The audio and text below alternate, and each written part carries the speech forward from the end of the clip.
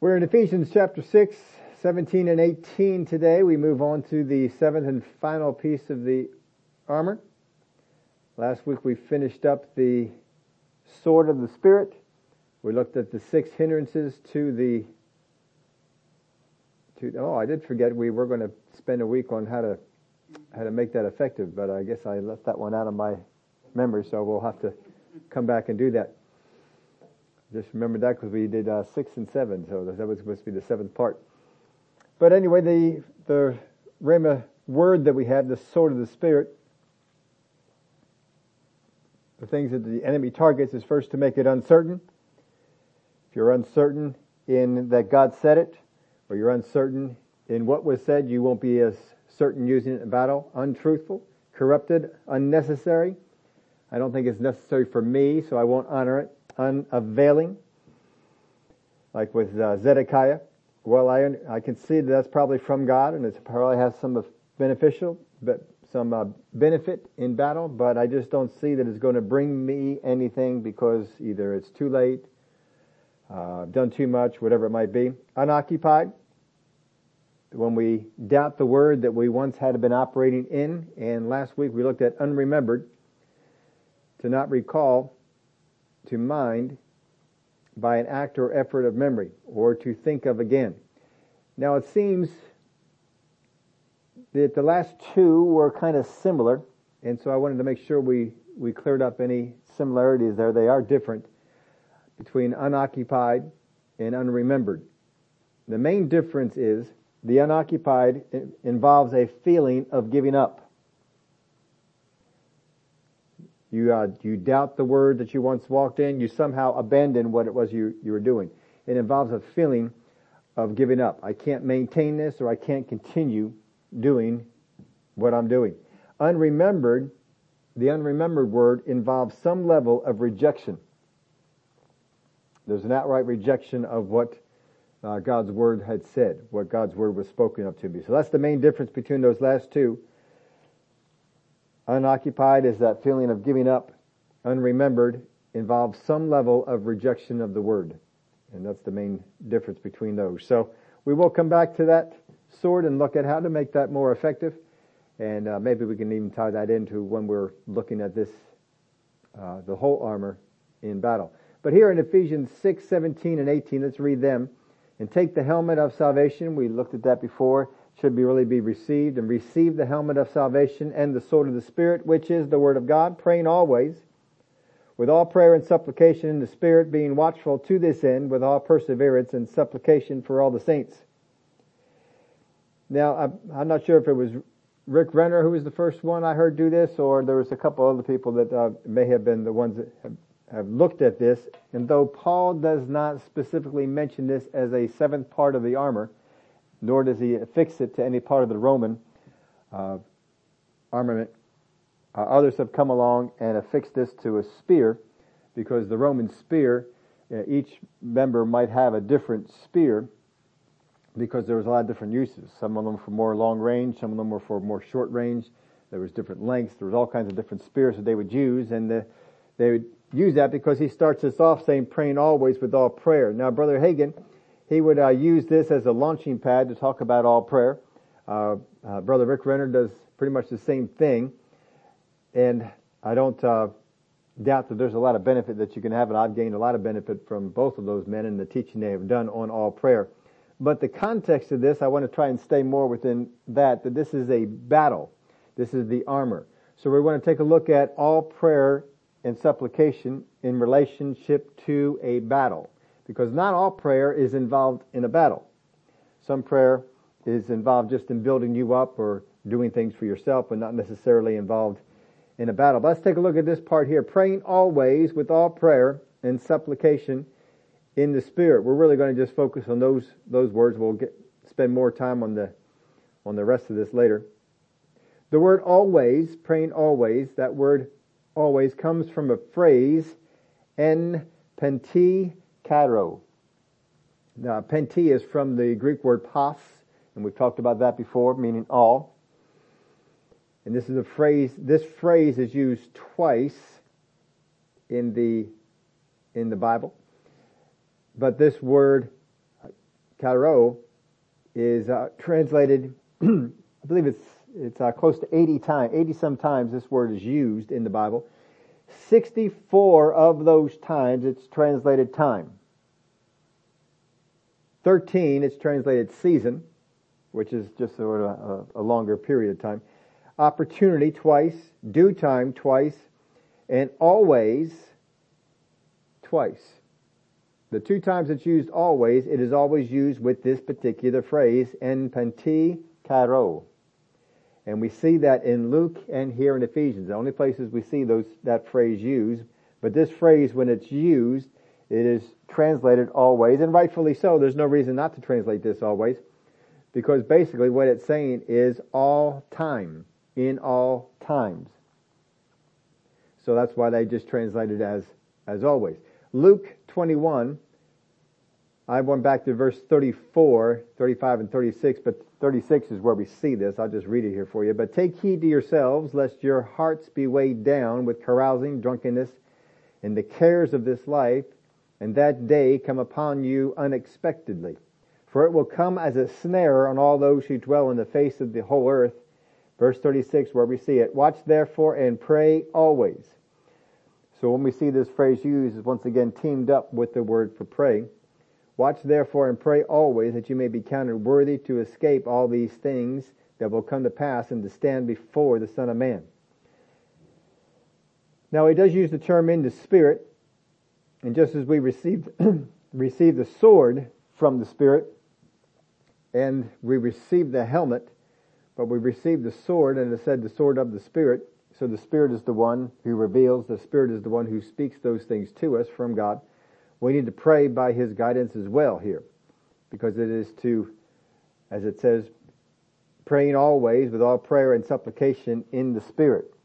So there's going to be a particular guidance of this that we can expect when we are using prayer in the realm of spiritual battle. So how are we to pray always? Now it's not always making requests. It's not always going around and just mumbling to yourself or speaking to yourself, praying in the Spirit. It's not always interceding. This is not what it's talking about. It's staying in communication. It's open to hearing revelations or warnings or perceptions. We stay alert. We stay watchful, because these things the spiritual battle can change. But if it changes, we can rely on this state of prayer to keep us alerted and to keep us to where that we will be notified of it. So I wanted to spend some time taking a look. Let's see where prayer specifically has been used in the area of spiritual warfare.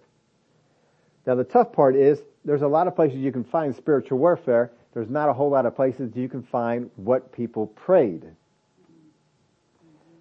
So it took a little working on this part. I've got 2 we're going to look at here, and then I wrote down about 5 others that I'll kind of mull over for next week. I'm not sure if we'll go over all those. Some of them are pretty short.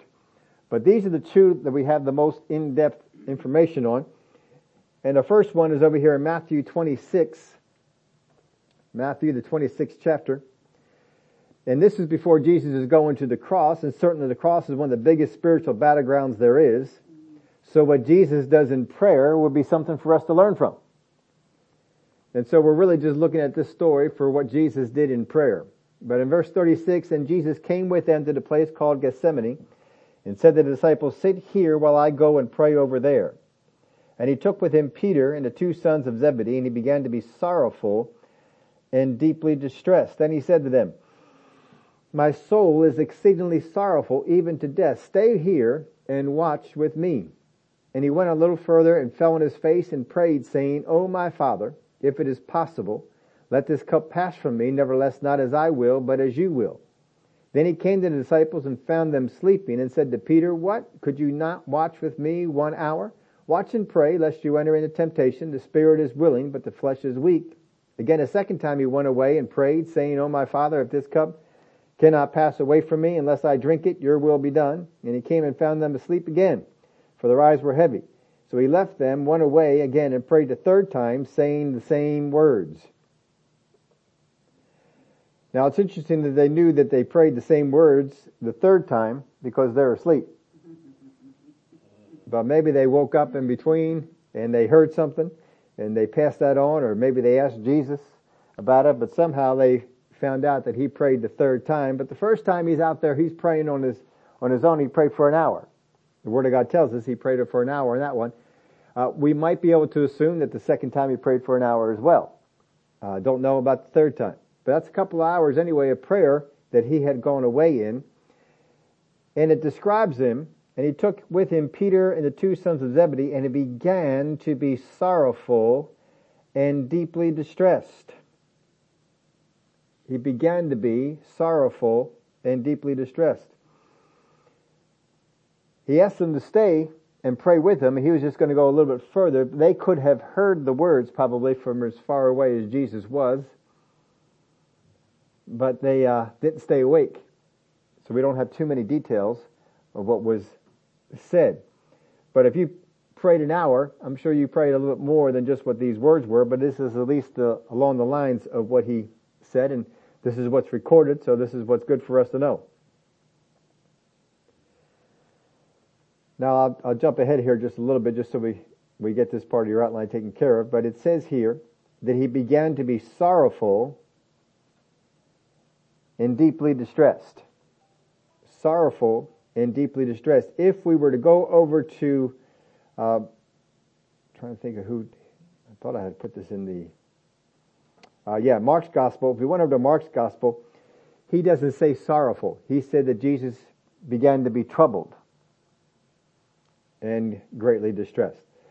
So he uses the word trouble, and it's a different word. It is ekthambeo, is the word that Mark uses. Here in Matthew, he uses the word lupeo. But they both use exactly the same word when they quote Jesus. Because Jesus says to them, my soul is exceedingly sorrowful. See, before he said he began to be sorrowful. There's a reason why there's a change in that. He began to be sorrowful and deeply distressed is how Matthew put it. He is talking about how he saw Jesus. He looked at him and he saw that his countenance changed and he became sorrowful and deeply distressed. This is Matthew's description of it. This is not Jesus's. This is Matthew's description. Then Jesus described himself. My soul is exceedingly sorrowful, even to death. So when he uses this word, exceedingly sorrowful, he uses the Greek word perilupos. Now Matthew uses the Greek word lupeo when he talks about sorrowful. It doesn't sound exactly the same, but they are the same word, except Jesus put the word peri in front of it, which means more all around. And that's why they put that wording in there. Where Jesus said, I am exceedingly sorrowful. So that's where the exceeding comes from. It's from that preposition he put on. Now they didn't describe him using the word peri, but Jesus did. So one person looked at him and saw that he became troubled. The other one looked at him and saw he became sorrowful. Jesus described it that he was exceedingly sorrowful, even to death. So this is what they're describing. This is the state that he's in. He is visibly distressed, visibly sorrowful, visibly troubled. But also his own description is it's even greater on the inside than apparently he was showing on the outside. So he's letting them know, I am exceedingly. So he may have been holding some of it back on the outside. You know, sometimes you feel sorrowful, but you're trying to hold some of it back from other people seeing, but they can see, you just don't look quite yourself. But inside you feel extremely sorrowful. This is what he's describing. I don't think you can use the term that he is depressed, though a depressed person would have some of these same feelings in there, because it's not a perpetual state. It's something that is coming upon him, and he's going into prayer with this. So it would seem as he's going into prayer, he's wanting to deal with this feeling, this sorrow that is coming upon him, that is overtaking him. So we only know a few of the words that he spoke that would help him do this, but we need to take a look at it from that standpoint. Now this does not seem to be guarding from contrary thoughts, as that would be the role of the shield of faith. If you have external thoughts, if you have fiery darts that are coming against you before a spiritual battle, it would be the shield of faith that would do that, not prayer. That's a mistake that a lot of people do make if they feel that they're having external thoughts coming to them and they're trying to battle these thoughts in the field of battle. Prayer is not where you do that. It is the shield of faith for which you do that. You stand on faith. If the devil can get you back into the area of prayer to deal with these doubts, you will lose. Because God is not telling you that prayer is the place that you doubt has no place in your prayer. If you're having thoughts of doubt, get them out of your prayer life. Put your shield of faith up and extinguish every single one of those doubts with your shield of faith. You don't need to be going to prayer, oh God, I'm having such a hard time. I'm just doubting your... That's not the place to deal with it. God is sitting up there and saying, I gave you faith to extinguish all those things. Now put it to work. And people are not putting it to work. Well, prayer is not the place to go. Prayer, you go into prayer like that, you will not put out your doubts, you will inflame them. You're feeling like you're doing something to help it, but you're not. It's kind of like coming upon a fire somewhere and using the wrong thing to extinguish it. You know, if you have a grease fire, water is not what you want to do. You spray water on a grease fire, you're going to spread that fire around. You're not going to put it out. You got to find something else to do that. You have to make sure that you use the right apparatus, the right type of extinguishing material in order to put that thing out. If you have doubts come in there, you use the wrong extinguishing material, you're not putting that thing out. Prayer is not there to extinguish your doubts. Prayer is there for other things, but it's not there to extinguish your doubt. Your shield of faith is. Make sure you use your shield of faith for that. That's what you're able to do. Because how many darts can the shield of faith take care of? All of them. I don't need anything else. So he goes into prayer, and let's take a look at what he prays again. O my Father, verse 39, if it is possible, let this cup pass from me, nevertheless not as I will, but as you will. Now we know you're not going to deal with doubts in prayer. He's not dealing with doubts. He's saying, I know that there's another way. I'm thinking about another way. If it's possible to do it that way, let's go with it. If not, I'll submit myself to your will. And that's really all we're told about his hour-long prayer. But he spent an hour on it. Not my will, but your will be done. So Jesus was combating great sorrow and distress, and some of this is coming because he knows what the will of God is, and it's causing him great sorrow and distress to have to go through this, to go and encounter this. So he's renewing himself on the purpose of God. He's renewing himself on this is what has to be done. If God says this has to be done, I am submitted to his will. We will get this thing taken care of. If this is the only way that we can accomplish it, I am willing to go. If you are dealing with great sorrow and distress, it will weaken and distract you from your battle. You got to deal with it before you go into the battle. Jesus is not in the battle yet. The battle is approaching. The battle is coming, but he's not in the battle yet. So he needs to get rid of these things so he is not weakened and distracted from the battle. And he utilizes prayer to contradict what the enemy intends. The enemy intends for him to be weakened. No, I'm not going to be weakened. I'm going to go in here in prayer and I'm going to get renewed on the purpose. I'm going to renew myself to be submitted to the will of God. And then we're going to come out of here and do it. He goes out there and he prays for an hour and he goes back. That would tell me he still needs to be in prayer. He needs to get more of this done. He comes back after, it could be another hour, finds them still sleeping, so he goes back again and he prays. In Luke, in his account, I think I just gave you the references there, but that's the whole Luke account. In verses 43 and 44, it says that an angel came and ministered to him. Doesn't say a whole lot what the angel did, but it says an angel came and ministered to him. Now it would seem that maybe they were asleep, because I think if an angel showed up and was ministering to Jesus, they probably would have stayed awake for that. Maybe they woke up in time to see the angel leaving. Maybe Jesus told them what was going on there. I don't know. We'll have to wait till we get other places. But Luke is the one who records it. Luke is not the one who was there. So it seemed that somehow Luke became informed of this. And I do not know how that particular part was. But Luke writes it down. We know that Luke was probably accompanying some of that. I just don't know that Luke was necessarily in the garden. As far as we know, it was the 12. And Luke could have been one of those that was among the other disciples. Maybe he does come along in there, but specifically the 12 are mentioned. Well, actually 11 are mentioned. And then 3 of them are taken off into the private area. So these words, those words that Jesus spoke, can be summarized in a prayer of submission. Jesus is submitting to the will of the Father.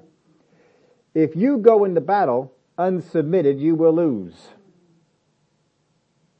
So Jesus makes sure he takes care of this first. Let's get ourselves submitted. Let's be completely submitted. I already am submitted, but let me get myself renewed on the purpose. Let me get myself renewed on the fact that there is no other way. This is the way, and my submission to the will of God. And he declares that. Not my will, but your will be done. Now the disciples are supposed to be praying so that they wouldn't enter into temptation, but they didn't do that. They could have prayed along the same lines that Jesus had, but they didn't do it. Verse 45, then he came to his disciples and said to them, are you still sleeping and resting? Behold, the hour is at hand, and the Son of Man is being betrayed into the hands of sinners. Rise, let us be going. See, my betrayer is at hand. Now it seems that Jesus heard during his time in prayer that the soldiers were arriving. That would seem to be that he heard this during the 3rd time of prayer. If he heard it during the 1st time of prayer, the soldiers were arriving, he wouldn't have gone back for the 2nd time of prayer. If he heard it during the 2nd time of prayer, I don't think he would have gone back. But he either heard it in the 3rd time when he was praying and ended his prayer because he heard that they were coming, or he heard in that time, hey, they're going to be coming, you got about 15, 20 minutes, whatever it would be. Oh, I'll just pray here a little bit longer and then I'll get going. But Jesus knows coming out of that time of prayer, they're on their way. They're coming. And he doesn't tell them, it's time to pray now. He says, nope. The hour is at hand. The Son of Man is being, right now, the Son of Man is being betrayed into the hands of sinners. Rise, let us be going. See, my betrayer is at hand. So as he is over there praying, there is a community that's going on. The angel may have spoken this to him. He may have heard it in the spirit. However it was, it would seem the angel was there. Very likely the angel was probably telling him, all right, I've got our reconnaissance team out there and we're watching this stuff. I don't know what they're doing. But Jesus gets word. They're coming. They're coming now. And he's ready though. He spent this time in prayer and he got himself ready. The disciples did not. He did. So he doesn't go back for a 4th time. He stops here in the 3rd time and he says, let's go. So what we see is that he spent time in prayer to submit himself to the will of God, to renew himself on the purpose for why he's here. He was ministered to by the angel. And if you're going to say, well, I need time to be ministered to by an angel, you didn't face a cross. There are times that an angel came and ministered to people and helped people, but you didn't face what they were facing. They faced something pretty great. You may think what you're facing is great, but it's not as great as what they were facing. And thank God for that. It's a good thing. But let's take a look at another one here. Acts 27, verse 9. We get a little bit more detail on this one. And we've looked at this already in the sort of the spirit part, but we're looking for other things right now. And now, when much time had been spent, talking about the journey that Paul is on to appear before Caesar, and sailing was now dangerous because the fast was already over, Paul advised them, saying, men, I perceive that this voyage will end with disaster and much loss, not only of the cargo and ship, but also of our lives. Now, how does he perceive that? Because he stays in a place of communication with the Father. He stays in a place of prayer. He keeps that attitude of prayer going. He knows he's involved in a battle. He's always involved in a battle. Not just this one going into Caesar. He's involved in a battle every time he goes into a new city. Every time he comes back to an old city. He is constantly involved in a battle. He knows to listen. The Spirit of God has told him, leave a city. The Spirit of God has told him that men are out to kill him. The Spirit of God has been warning him all these times. Even when he was going to Jerusalem the last time, he says, every place that I go, the Spirit of God tells me that tough times are ahead. And that's fine. I'm willing to die for him. But this is where I'm going. This is the purpose that God had given him. So he was going. So he stays open. So when he writes about staying in prayer, he does this. He's in prayer. He's on the boat. And in prayer, he's perceiving. There's no angel that shows up and tells him anything right now. He is perceiving that there's going to be a problem with the voyage. Now God's concerned about this. God is looking at this because first off, Paul is his guy. Paul's got some of his team there. Luke is one of the ones that seems to be on the boat there with him, and probably some other people as well. So he's got some people on the team, but beside that, he's on a mission. Paul, you are going to appear before Caesar. God had told him that. So he's on this mission to go. God wants him to be there. God has planned for him to be there. And we've spent time when we went through Acts before and showing how there was actually quite a elaborate plan to get Paul on this boat and get this boat out there on the waters when the sailing was dangerous and hoping that Paul would never make it. And he surprised them because he did. But I'm not going to get into all that right now. So nevertheless, the centurion, verse 11, was more persuaded by the helmsman and the owner of the ship than by the things spoken by Paul. And because the harbor was not suitable to winter in, the majority advised to set sail from there also, if by any means they could reach Phoenix, a harbor of Crete, opening toward the southwest and northwest, and winter there. So it wasn't that they were trying to make the journey, finish the journey. They just figured this particular port was not a great one to winter in. If storms came, there could be damage to the ship. Of course, it may not end up at the bottom of the harbor, as it ended up in the bottom of the sea. Verse 13, when the south wind blew softly, supposing that they had obtained their desire, putting out to the sea, they sailed close by Crete. But not long after, a tempest headwind arose, called Euroclydon. Now, the devil seems to be able to put up some deceptive signs, and they were looking for a sign, and they found one. And so they followed it. But apparently very quickly, this nasty wind came up. They tried to get out on that wind. Let's hurry, let's get out on this now while it's there, and we can maybe make it to Crete before anything gets bad. They were wrong. But not long after, a tempestuous headwind rose, called Euroclydon, and when the ship was caught and could not head into the wind, we let her drive. And running under the shelter of an island called Clauda, we secured the skiff with difficulty. When they had taken it on board, they used cables to undergird the ship, and fearing lest they should run aground on the Syrtis sands, they struck sail and so were driven. Now, we mentioned this before. This is a smaller boat than should be on the seas during this kind of a tempest, during this kind of a storm. One of the things that they would do to help out a smaller boat like this is they would take cables and they would run them underneath of the boat. And then they would secure these cables. So the cables are helping the wood to stay together because of the pounding that it's taking. That is amazing to me that you're relying on these cables to kind of help shore up this boat. But that's what they did, and they would carry the cables around for such a purpose. That would be part of the ship's tackle. And because we were exceedingly tempest-tossed, the next day they lightened the ship. On the third day we threw the ship's tackle overboard with our own hands. I would suppose that means not the undergirding that was there, because that was already in use. You're not going to take it off to throw it over. It was serving a purpose. Now when neither sun nor stars appeared for many days, and no small tempest beat on us, all hope that we would be saved was finally given up. Now who is writing the book of Acts? That would be Luke. Luke writes this. Look how he writes this.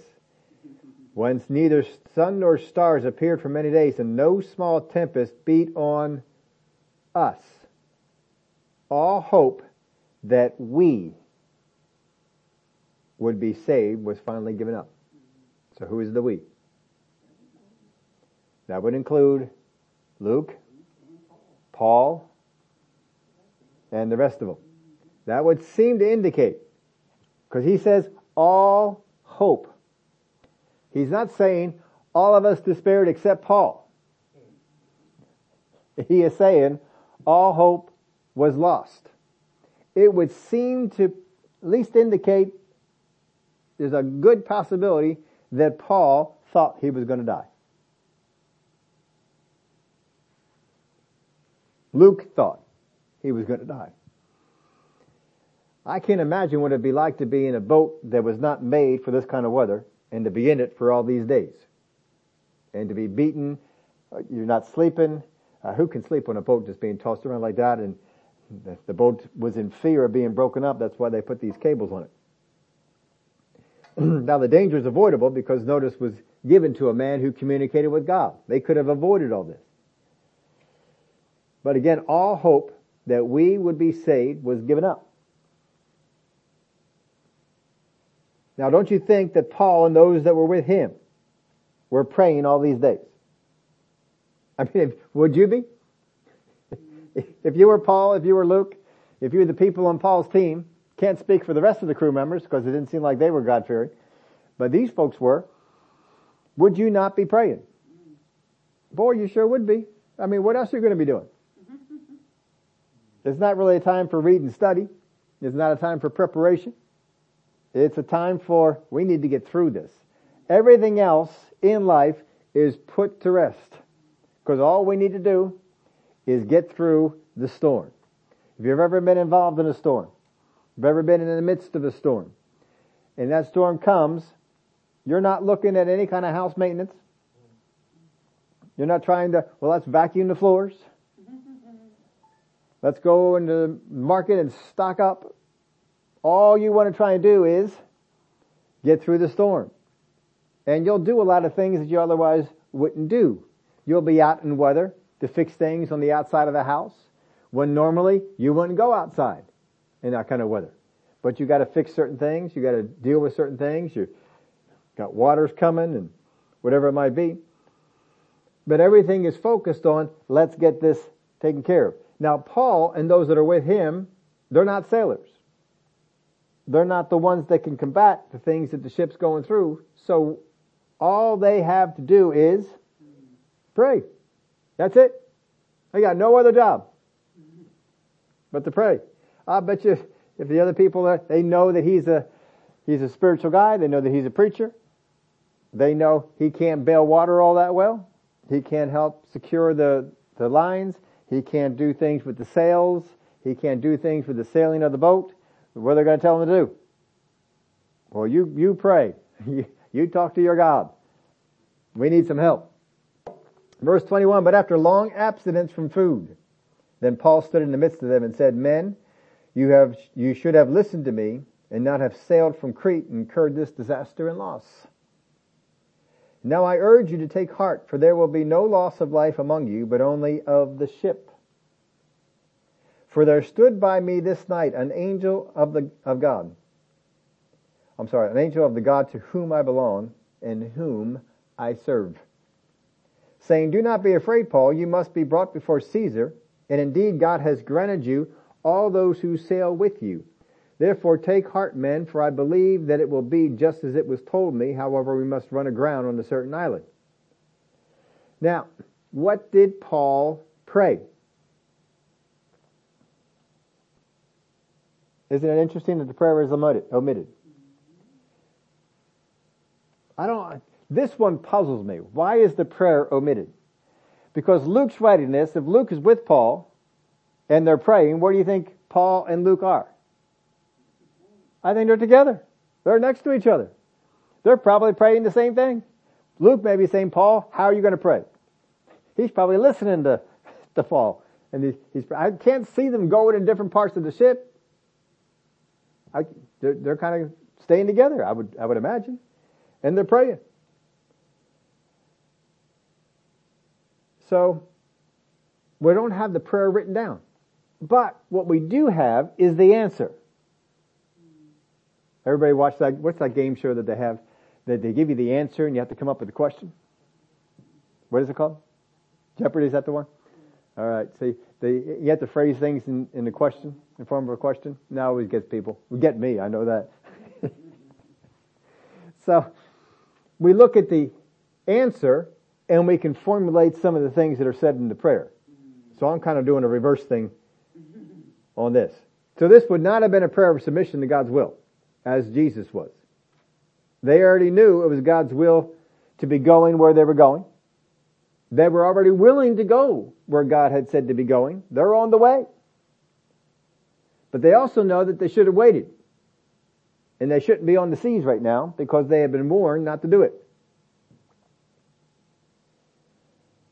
But he does say, for there stood by me this night an angel of the God to whom I belong. Now it doesn't say that Luke saw the angel. So the type of vision that this was it an angel who showed up? Did Luke just not say? Did he just not include it? He's saying an angel appeared before me. Maybe it did appear before him and Luke. But we don't know. As far as we can tell, Paul is the only one who saw this. Now we've had that before, where an angel shows up, but no one else sees it but the person. It could be something along those lines. Don't know. But Paul anyway he saw it, and he's telling us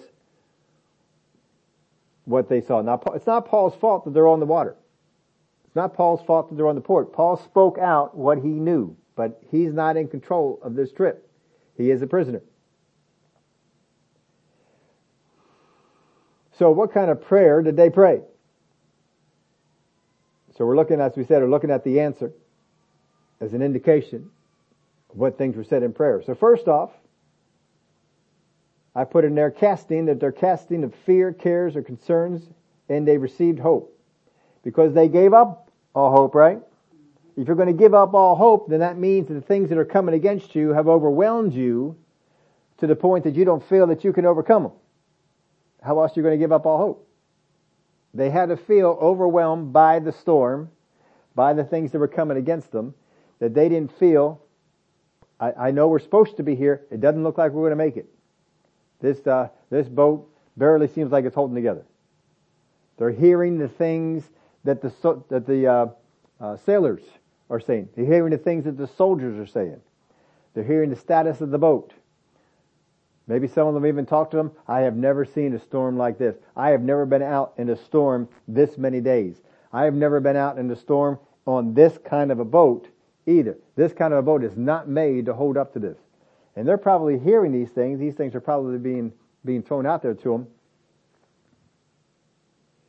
But he said, first off, you should have listened to me. I told you not to go. I told you not to go. We shouldn't be here. We all wouldn't be in this problem. There wouldn't be any kind of disaster. There wouldn't be any kind of loss if you would have listened to me. Now he's got this for a reason. It's not just an I told you so. It's basically, my words were right before, and my words are going to be right now. I told you before I had a perception. Now I'm telling you there was an angel. I mean, you know there's an angel being present. That trumps perception. Angel shows up, told me this. That beats the perception that he had before. So he's saying, I told you something that I had on a lower level of revelation. This one's on a stronger level of revelation. On the lower level of revelation, I heard correctly and I told you right. On a higher level of revelation, what do you think the chances are that I also heard correctly and what I'm telling you is right? So he's qualifying what he's about to say. And now I urge you to take heart. I urge you to take heart. Wouldn't that also mean that he has? If Paul hadn't taken heart, how can he tell them? If Paul didn't appear to the people to have lost heart and now is taking heart, would that mean as much to the people that are there? If they had not seen that he also had despaired and now he was encouraged, we're noticing a change. Paul, I see a change in you. Before you were in despair like us. Now you're not. You've taken heart. And he's telling them, I want you to do the same thing. Now I urge you to take heart. I can't urge someone else to take heart if I haven't taken heart. For there will be no loss of life among you, but only of the ship. It's not a perception, I'm telling you. No one dies here. The ship's gone, but no one dies. For there stood by me this night an angel of the God to whom I belong. So the first thing we see in this prayer is he cast out all the fear, all the cares, all the concerns, and he received the hope from God. That's what he did in this particular prayer. That's what happened in this type of prayer for battle. He cast off all the fear. He cast off all the cares. He cast off all the concerns. He received the hope that God had. That's the first thing. He said in the verse 24, let's go 23 again. For there stood by me this night an angel of the God to whom I belong and whom I serve, saying, look at what he says, do not be afraid, Paul. Do not be afraid, Paul. That would mean there had to have been some fear in Paul. And I don't fault him at all. I can't imagine being in this kind of a storm, or in a wooden boat that's too tiny for the task that's at hand. There is not a boat that you go around in the waters in the winter, apparently. It was meant for other purposes.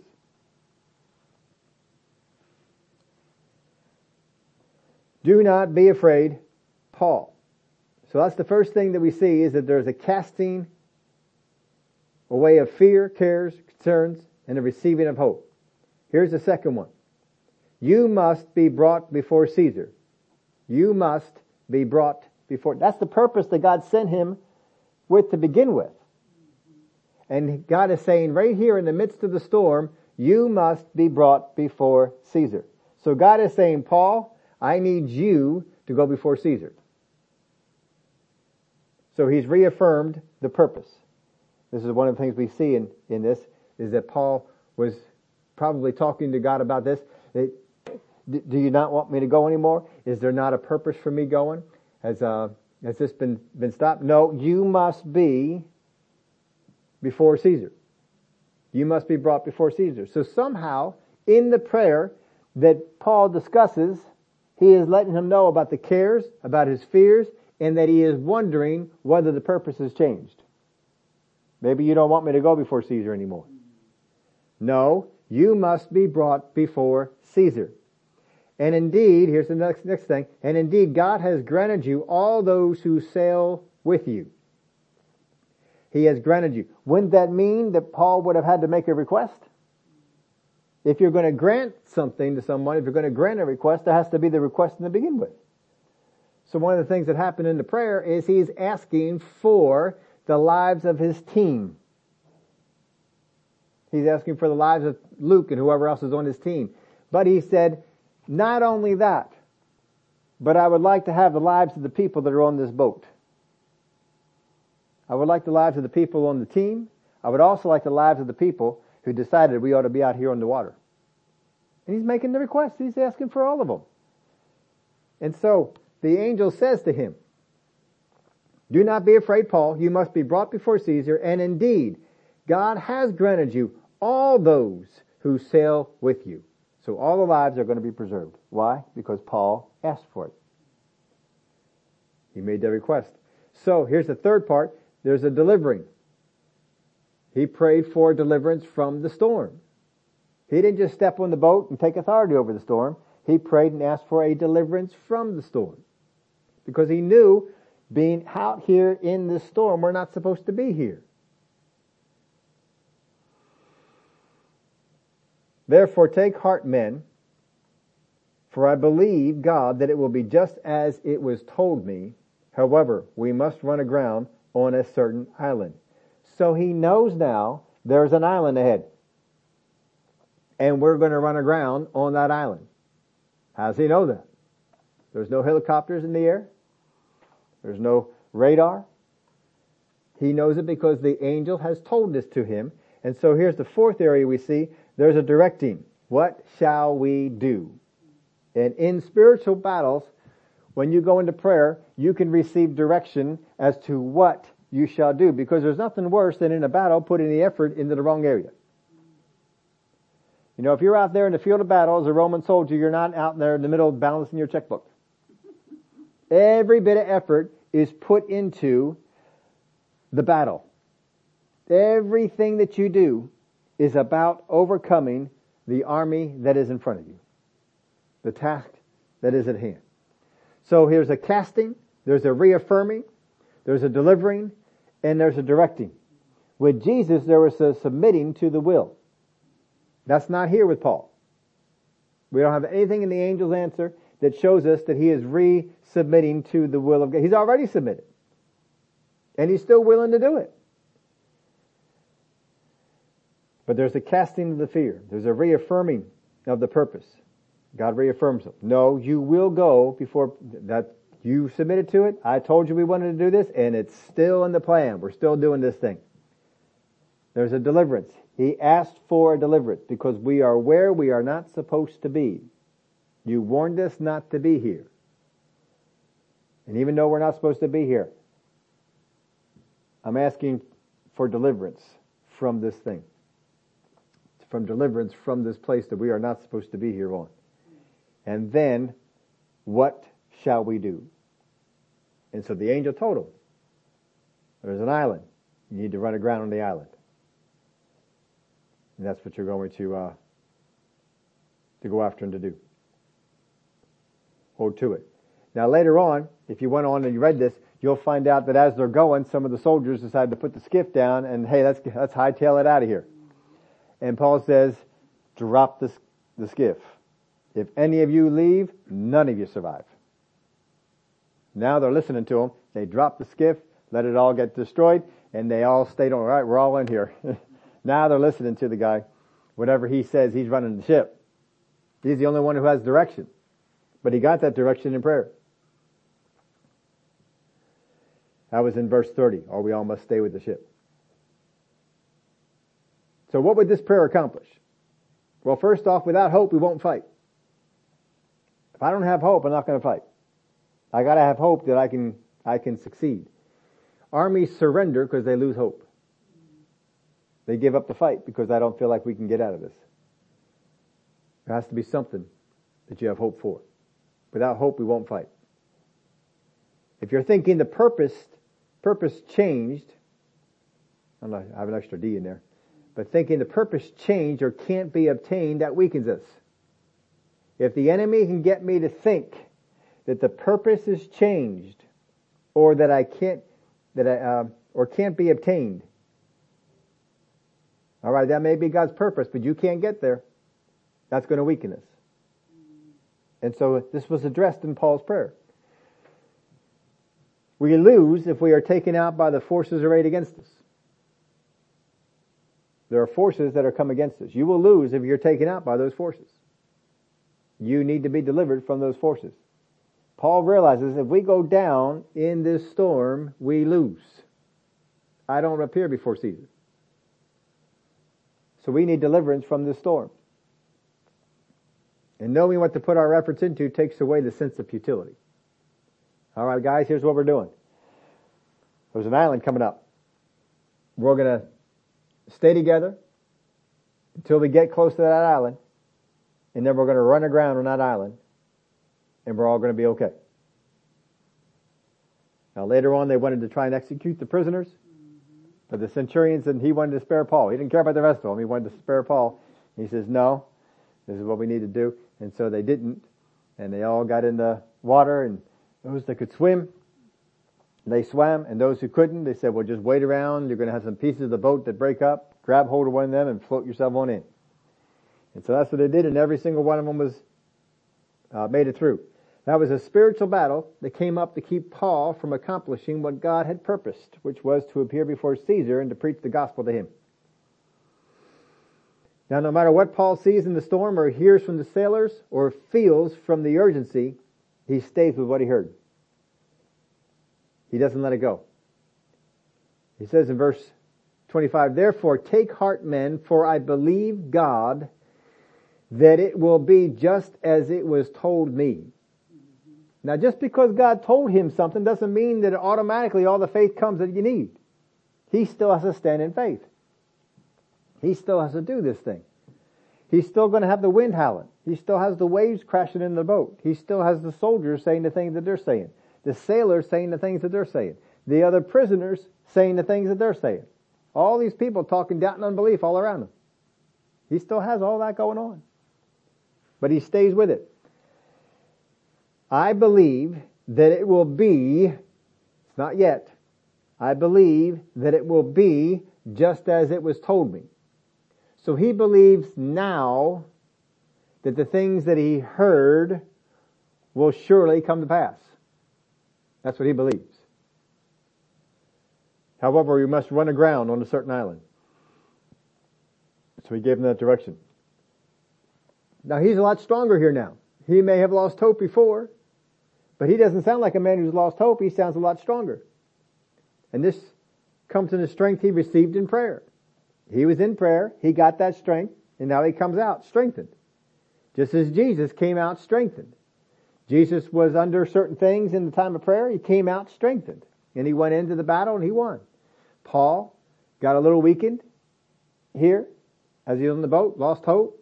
It seems that he lost hope, but he came out from the time of prayer strengthened. The angel came and visited him, strengthened him some more. He doesn't keep asking for what hasn't materialized yet. Instead he stands. Doesn't stand there and say, well, God, I sure thought the deliverance from the storm, these waves would be getting a little weaker. That wind would be dying down a little bit. He doesn't do all that. He stays on the stand that he has. Doesn't keep asking, well, let's get these waves going. Now, I'm not sure if I left this on your outline or not, but what other parts of the armor do you see in use here? Because there's not just two parts. We looked at the sword before, and here we're seeing prayer that's involved. But I'm going to give you a couple of things as I see them. First off, the breastplate is in place. Because he could be thinking, Paul knows the Word of God. And he may be thinking about another person who was a minister of God, who was caught in the storm. The devil may be bringing that up to him. Don't you remember? Jonah was caught in the storm, and he was the very reason that the storm came upon him. And he told him, throw me in the water. Throw me in the water. And the storm will be fine. The devil may be telling him, tell him to throw you in the water. It's just like it was with Jonah. Tell him to throw you in the water, and the storm will stop. He could have been hit with this, but no, he knows. No, Jonah messed up. He was running from God. I have not messed up. My breastplate of righteousness is intact. And so he knew not to give in to that. There's the shoes. Paul is prepared to make a proclamation of the gospel to Caesar and everyone else along the way. He is prepared to make a proclamation of the gospel to the people on the boat. When they get on the island, he is prepared to make a proclamation to the people on the island. Great revival started on that island. In fact, there was such a great revival that they equipped him, gave him all kinds of stuff, gave him clothes, gave him money. Everybody else may have lost all their stuff. Paul came out there richer. And when he shows up, he's able to pay for his own place. He's got nice clothes. That was quite a stop off. But he's got the shoes of preparation on because he is prepared. He has made the preparation. Wherever he goes, he's taking the gospel. That's why the devil would have preferred he'd be at the bottom of the ocean. But he didn't get there. Surely the shield was involved because they had doubts to deal with. They had thoughts that came their way, fiery darts that came, and the shield needed to put them out. He also had the helmet on because he says, he makes this statement in, let me get that for you, verse 23. For there stood by me this night an angel of the God to whom I belong and whom I serve. That's the helmet of salvation. I am a part of the army of God. This is the team I am on. And he declares it loud and proud, so to speak. And of course the sword is involved because the words the angel spoke to him were there. The words the angel had spoken to him were something that he used. So we wrap it up here this way. Praying in battle does not always involve short prayers. We talk about short prayers a lot. That there's a need for short prayers, and sometimes we pray for things and we go on so long, the doubt and unbelief work their way in. And it's not hard. When you are asking for something, that if you spend too long praying, you're going to get into the area of doubt and unbelief. You're going to get out of the area of prayer. But here, praying in battle does not always involve short prayers. Jesus' prayers weren't short. He prayed for at least a couple hours. Apparently on the same thing. Paul here, he's praying, it seems like it's days that he's praying. This is not a short time of prayer. They're spending all that time in prayer. They didn't just go in there and, like some Christians want to do, in the name of Jesus, I command that we are delivered from this storm. Now let's just go on off and let's just walk in it. They didn't do that. They stayed with it. They stayed there. Sometimes I think we've lost this aspect of prayer in battle, in that we're too quick to get out. We're too quick to leave. We have to sometimes stay in the battle a little bit longer. And I was even recently, I had begun to wonder, maybe I've taught you all a little wrong on this, because we were involved in some battles. I didn't hear this myself, but I heard this later on. Vanessa had shared it with some of the ladies in the church. She didn't share it with me all the time we were sitting there, but didn't share it with me. But she had made a comment to a number of people that she didn't go home and pray at night, all night for the thing. She didn't sit there in the hospital room and pray. Now, I did. I know when we were sitting there, we'd prayed sometimes, and I'd wake up every morning, early in the morning, and I was praying over that situation and praying over the situation with Etta, and spent a good bit of time on that. And then I'd go out and I'd run for an hour or two, and I turned off anything I was listening to, and I'd just be praying in the Spirit, and I'd just be praying to hear from God on these particular things.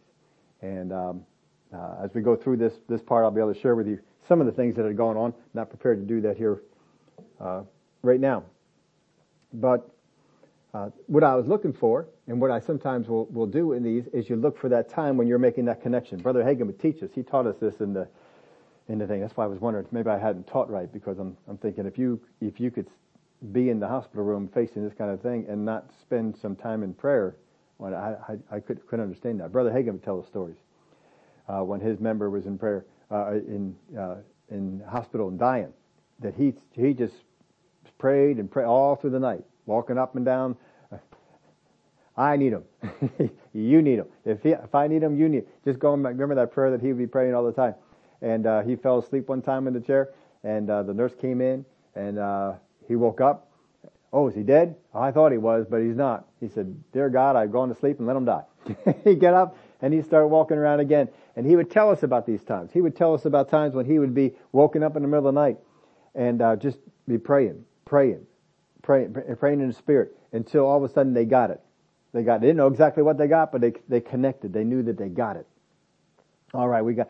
And so when the situation the next day, somebody called and they said, "Hey, such and such." I think that was the one where there was a fire. People were trapped underneath down in the mine.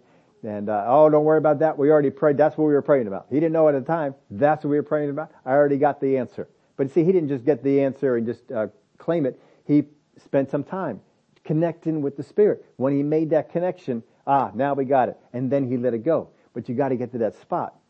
Sometimes you get there in a half hour, an hour. Sometimes it may take a couple hours. Jesus, apparently 2-3 hours, I would say, he's in prayer in the garden. He makes that connection. He comes out strengthened. Paul, it's a couple of days, maybe many days, that he's making that. But he made that connection. He got that connection. When he made that connection, the angel came down and shared this with him. All right, we got it. I know we got I don't need to pray about it anymore. I don't need to be going out there and be praying.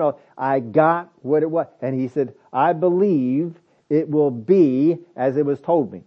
I love those words of Paul. I believe that it will be. It's not yet, but I believe it will be as the Spirit of God told me, as the angel of God told me. This is what he believed. we have to sometimes spend some time praying to hear the things that are going on and make that connection. You got to make that connection, especially when you're praying with other people, for other people, other situations. You got to especially make time for that. But even sometimes in your own, pray. Jesus prayed for his own situation. Paul prayed for his own situation and the people that were around him. He prayed for multiple things that way. So we have to make sure that we do this. We make that connection. And that in the area of warfare, in the area of prayer and warfare, it doesn't follow some of the other rules that will go on. It's not a quick thing. It's not a thing, well, I'm just going to make this declaration. I just believe that this is the way it ought to be. There's times that we need to spend time and make the connection. That's what we have to do. So as we get into this, we'll have more things to share with you on that. But let me just leave you with this, because we are getting close to our time here. There may be the need to, in warfare, strengthen yourself. Prayer, when you are involved in a battle, there may be the need to strengthen yourself. And this is one of the things that you need to do in prayer. You need to pray in such a way as to strengthen yourself. That's what you are looking for. I am looking for strength for myself. It's not wrong for you to go into prayer. I need strength on this matter. Because Jesus needed strength on the matter that he was going to be facing. We saw how it was described, how other people described Jesus going into the battle, before the battle. He got that strength. When he came out, he was strong. When he came out, he says, whom do you seek? Jesus of Nazareth. I am he. And they all fall over. That's not a person that is weak. That's a person that is strong. And they all got back up again. And Jesus went with them. Apparently he could have knocked them down. He could have called angels down, but he didn't do all that because now he's strong. He strengthened himself.